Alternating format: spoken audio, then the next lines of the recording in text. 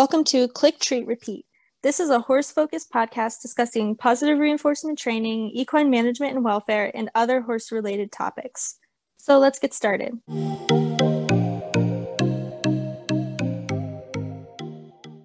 Okay, so today we are going to be talking about anthropomorphism, which is a very hot topic. I think most people have probably heard of it, but basically it's just when you attribute human characteristics to, in our case, an animal, also could be to like an object, but context of horses, it's obviously attributing human characteristics to the horse. And there's a lot of this happening in the horse world. And then I think within the positive reinforcement kind of circle, there's also a lot of people talking about it, pointing out that it can be very negative. Yeah, I think the most often when I see it, it's more like negative views on the animals, like, oh, they're a jerk, they're being marish, things like that, rather than like actually dissecting the behavior and figuring out what the purpose is. They're just slapping a label on it. Yeah, I agree. I mean, I think anthropomorphism can kind of serve probably unintentionally almost as like a euphemism. Like instead of saying like, oh, my horse has poor welfare, so they're engaging in X behavior, you can just say they're being naughty. And that kind of takes the discomfort and the blame off of you. Although, of course, like it's not something to take personally, it's just information. But I do think that, anthropomorphism can kind of make people feel more comfortable about the situation if they don't have to acknowledge that, like, the horse is actually, acting according to like the stimuli in their environment and their instincts and things like that, and not just being naughty, since horses don't have as developed of a frontal lobe as humans do, according to the current research that we have on the horse brain and everything. Yeah, for sure. I think my experience with it has mostly been when I was traditionally riding and taking lessons where the instructor would tell me to do whatever because the horse was just doing it to get away with it, or to be a jerk, or they're just naughty. And again, they're just not looking at the actual behavior. They're just kind of dismissing it as more of a personality trait. And again, like you said, their frontal lobes aren't developed in the way that ours are, so they can't necessarily act out in that way. Yeah, exactly. And I often see it too, even just in the way that we care for horses. Like, I almost think it could even apply to like over blanketing and things like that, because we look at everything with horses from our own perspective and we think like, oh, we as the human think this, so therefore that's also how my horse will feel. And so if it's 50 degrees outside, we're like, oh, I'm a little cold. I mean, I don't know if you're cold in 50 degrees, but me from the south, I'm cold in 50 degrees, so I might put on a jacket, but that doesn't mean that my horse is cold. Really, very few, if any, horses should be cold in 50 degrees. Sometimes people just focus on how they're feeling, or the idea of like the horse has to go into a stall at night. I mean, like when I was a kid, it made sense to me that horses would go in a stall at night, because at night I would want to like go into my room and get in bed and feel cozy. And so I would think, maybe like the horse wants to feel cozy too. They want to go into an area and they want to just kind of have their quiet, confined space at night, just like I would. But that's actually like obviously really not accurate to what horses want. So I think, a lot of anthropomorphism kind of comes out in how we manage them. Yeah, that's a really good point. I think another thing with care in general could be like shoeing a horse, because we wear shoes. We don't really want to go out barefoot and be walking in rocks. And a lot of the time when people shoe, it's because either they're doing sports or they might just be trail riding and they're trying to avoid their horses having sensitive feet. But from what we know about hoof care, shoes can be helpful, but usually it's better to have them barefoot, and they actually have pretty solid feet if they have proper nutrition and things like that, so they don't actually need shoes. Yeah, exactly. And I think it's just definitely hard to kind of get past that mindset of like, oh, this is what would make sense for me to want. So, of course, the horse would want that too, especially because I think it is so normalized to just hear people saying those type of things. Like, it just kind of becomes a part of how you think of things and sort of just like the culture in the horse world, because so many people kind of speak in those ways or believe those ideas and continue to share them. So it's just really hard, I think, for people to get out of that mindset. And then also we want to think of our horses as our friends or whatever, it's maybe easier for people to connect to an animal if they feel like it's so similar to them that they can just kind of subscribe their own views onto the animal. But I guess like that's where it becomes problematic, because it really can take away from focusing on like the actual like ethology of horses and how they actually behave as a species and whatnot, and not just what we're looking for. Kind of like everything in the horse world, we kind of just make it about us. Yeah, that's so true. I feel like my experience with both horses and dogs, a lot of the time clients are coming to me and they're like, oh, my horse, my dog, whatever is being naughty. And I'm like, okay, can you give some more information? Like, I can't train out naughty because that doesn't exist. Yeah, exactly. Like not only is it incorrect and doesn't exist, but it gives like no actual information. Like you don't even know what that's actually referring to. Like what is the behavior that they're describing as naughty? I mean, like even if you say something that horses actually can feel, like my horse is feeling grief or whatever, I think it would be a lot more useful even there to be able to describe what behaviors the horse is actually doing, because horses can feel grief. There is a lot of science and research out there that shows that horses have really close social bonds, and they can and do feel grief when another horse that was close to them dies or even moves away, things like that. So even though that is like a, you know, actual horse emotion, unlike naughtiness, it's still kind of, I think, just it's tough to actually describe the behaviors and not just kind of use those type of words.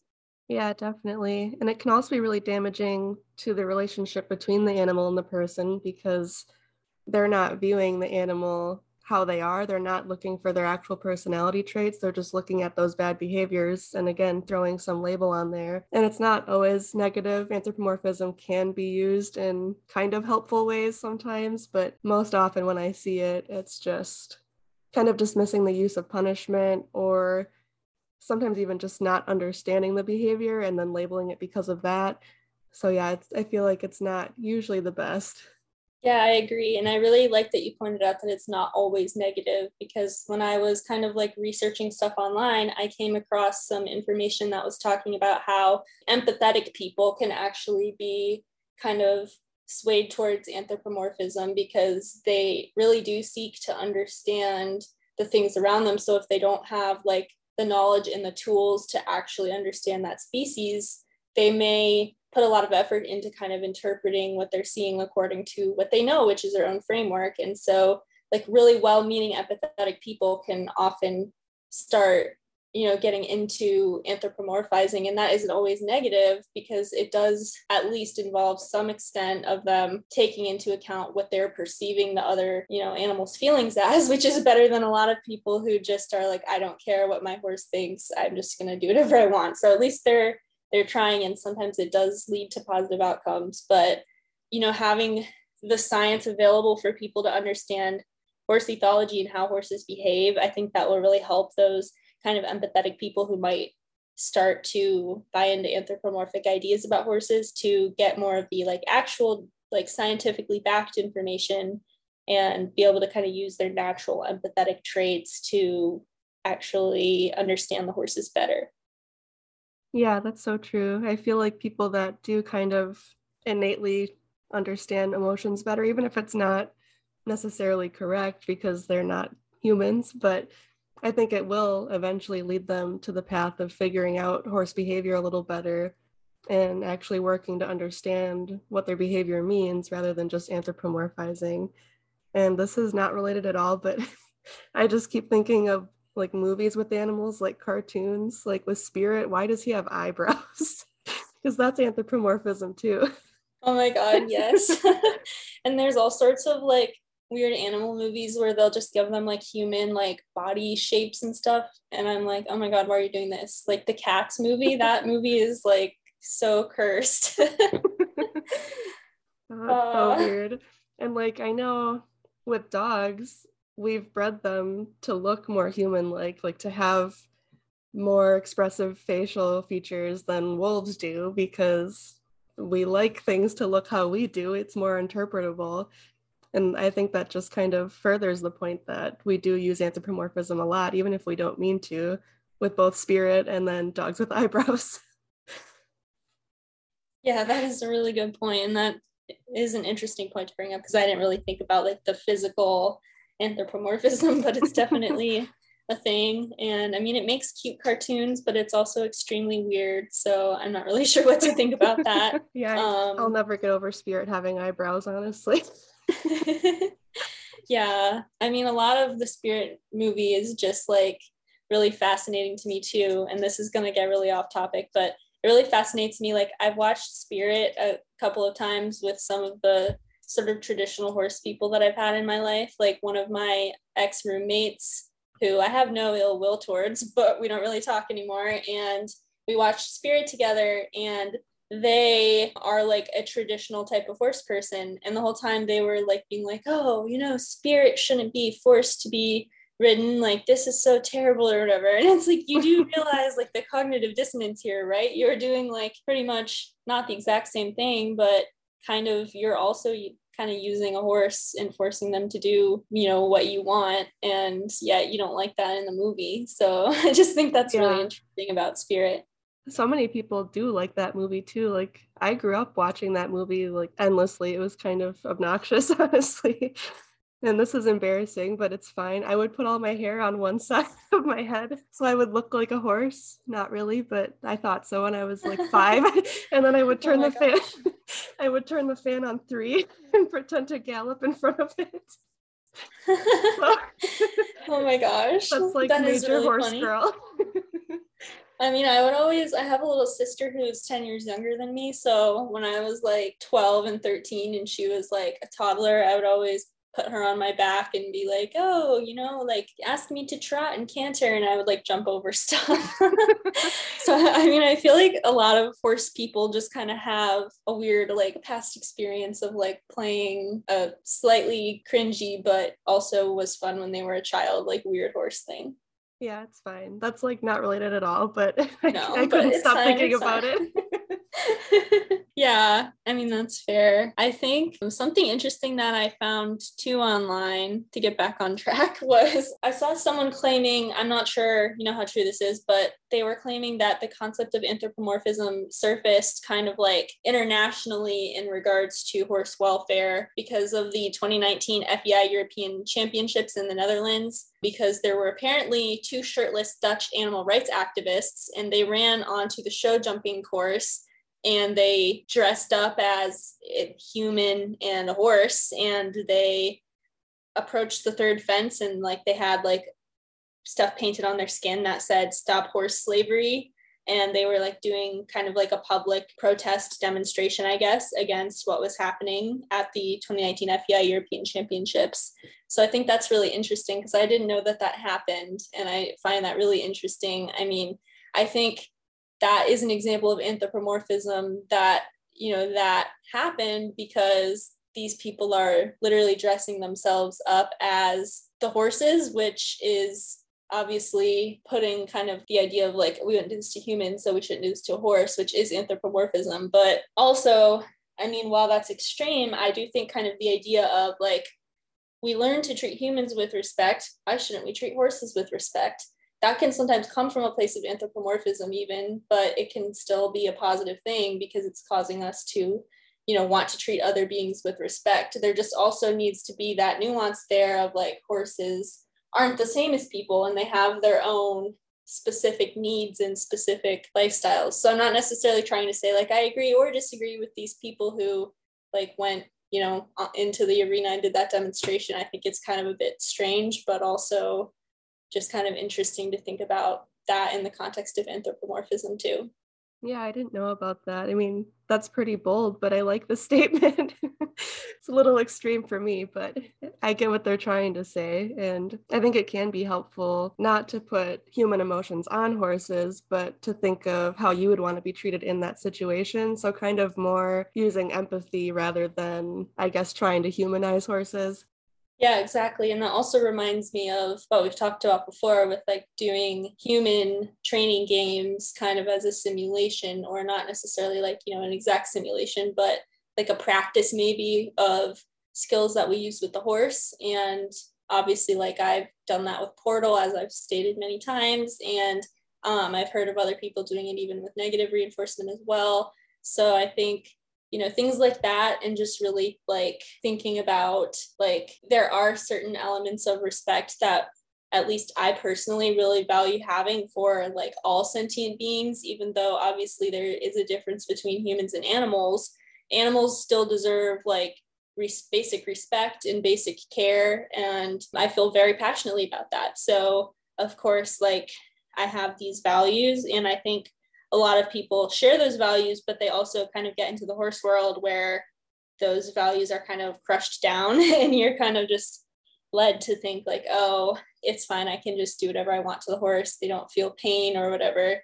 And so I think, sometimes even that slight bit of anthropomorphism can help you connect a little bit or feel that empathy, kind of going back to what I said before about how I found some research talking about how empathy oriented people can sometimes engage in anthropomorphism. So, I mean, yeah, I think it's definitely a gray area. I would agree that it's mostly negative, but I also think it's good to cover some of the sort of positive things from it too.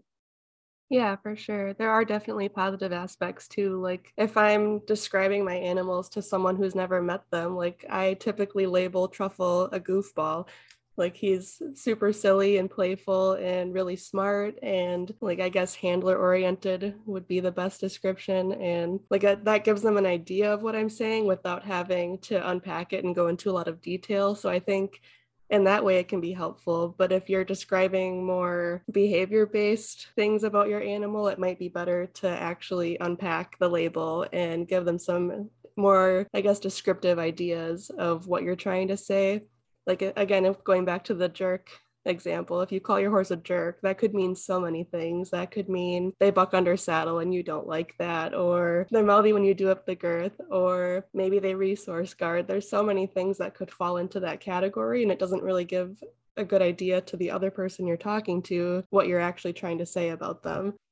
Yeah, I completely agree. It can almost get to be like a sort of circular argument, especially when you're using the kind of negative words to describe it. Like if you are using a word like naughty, you'd be like, my horse is naughty. And they'd be like, well, how do you know your horse is naughty? And then you'd be like, well, they're engaging in naughty behaviors. And they'd be like, well, what are naughty behaviors? And then they'd be like, well, it's being naughty. And then it just kind of gets into this circle of like, what does that even mean? And I mean, that could happen with positive emotions too. But then on the other hand, like you said, kind of using it to explain to people who may not know the specific ethology of that animal species can be helpful so they can kind of get an idea and understand it. Because, of course, it's natural for us to interpret things according to our frameworks that are what we understand and what kind of make up our society. And so yeah, that's normal, but it's probably just something to be aware of and to try not to do in ways that are harmful to horse welfare or in ways that are just like really blatantly misunderstanding how horses behave. Yeah, for sure. And another example too is like animal TikTok, where you see pets. Usually they're supposed to be funny, but if you know behavior, you know they're not really. But like I see a lot of people reaching towards something that the dog has, and the dog attacks them, and they're like, wow, this dog is so mean. And like that's an example that is outside of your own personal life, but you're still exposed to that and you're still seeing those things. And again, it just doesn't really give you a good example of what's really happening. It's just saying the animal's bad. Yeah, I completely agree. And I think especially when instead of just like interpreting it according to our frameworks, we actually like apply our own current emotions in that situation to the animal.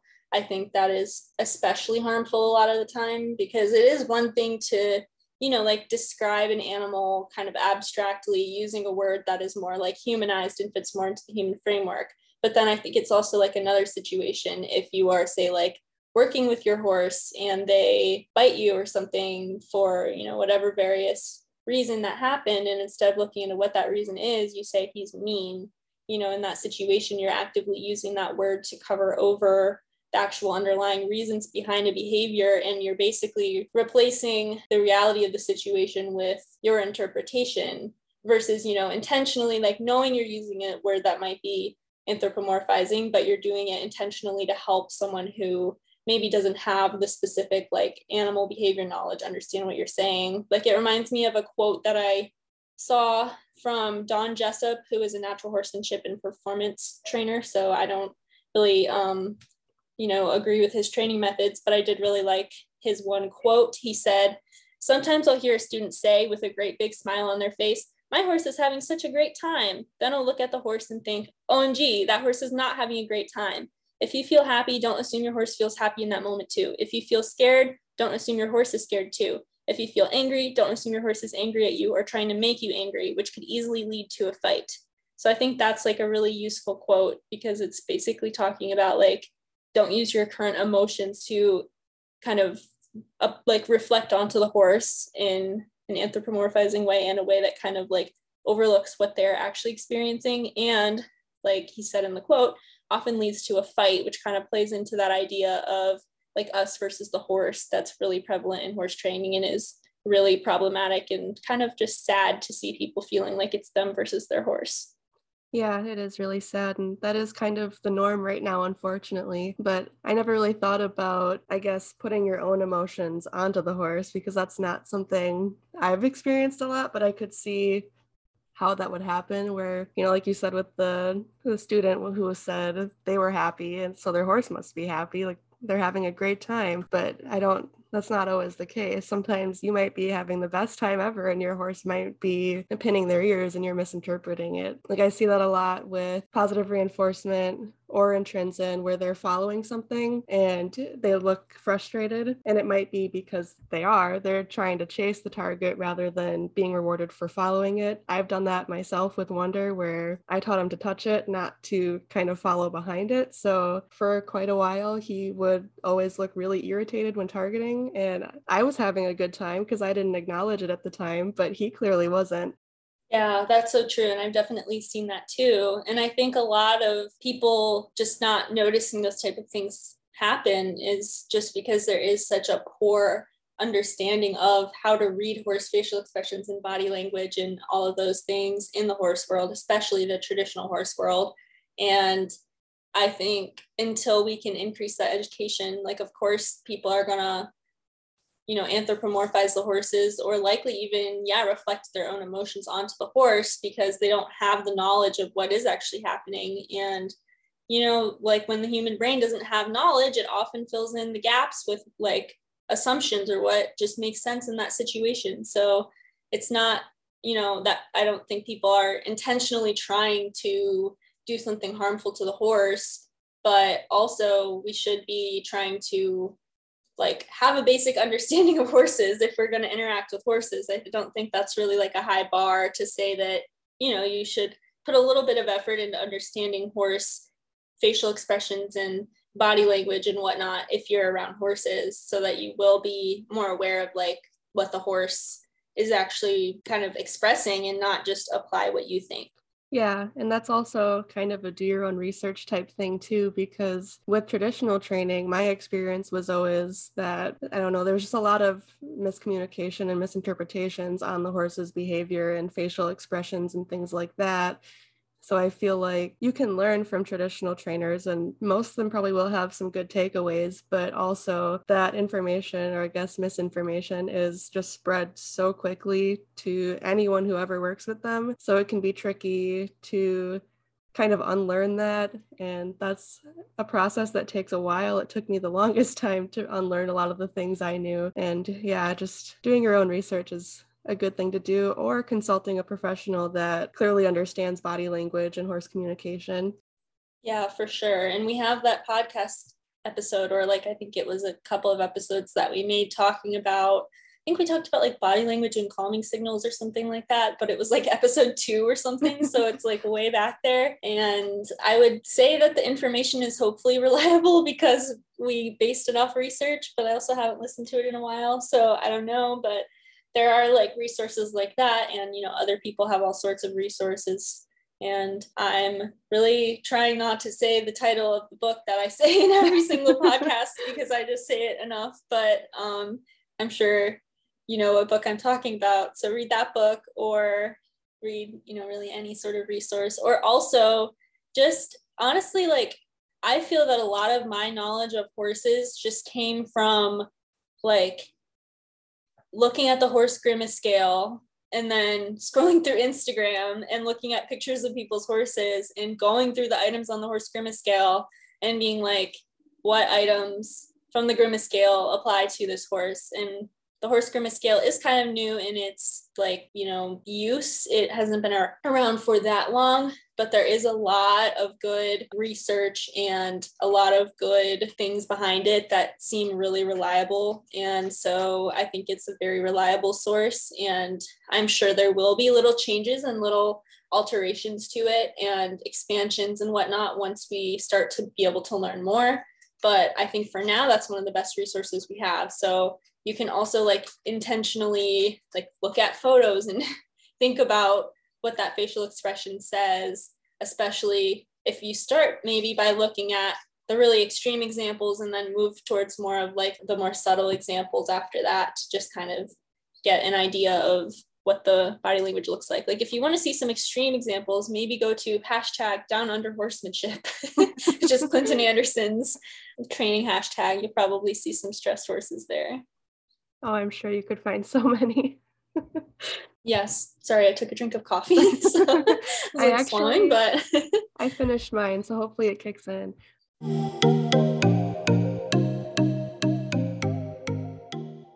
I hope you enjoyed this episode of Click Treat Repeat. Feel free to check us out on Instagram at Click Treat Repeat Pod. You can find Jen at Genuine Equine and myself at bonafide.bt. We upload new episodes every Monday and hope to see you then. Happy training!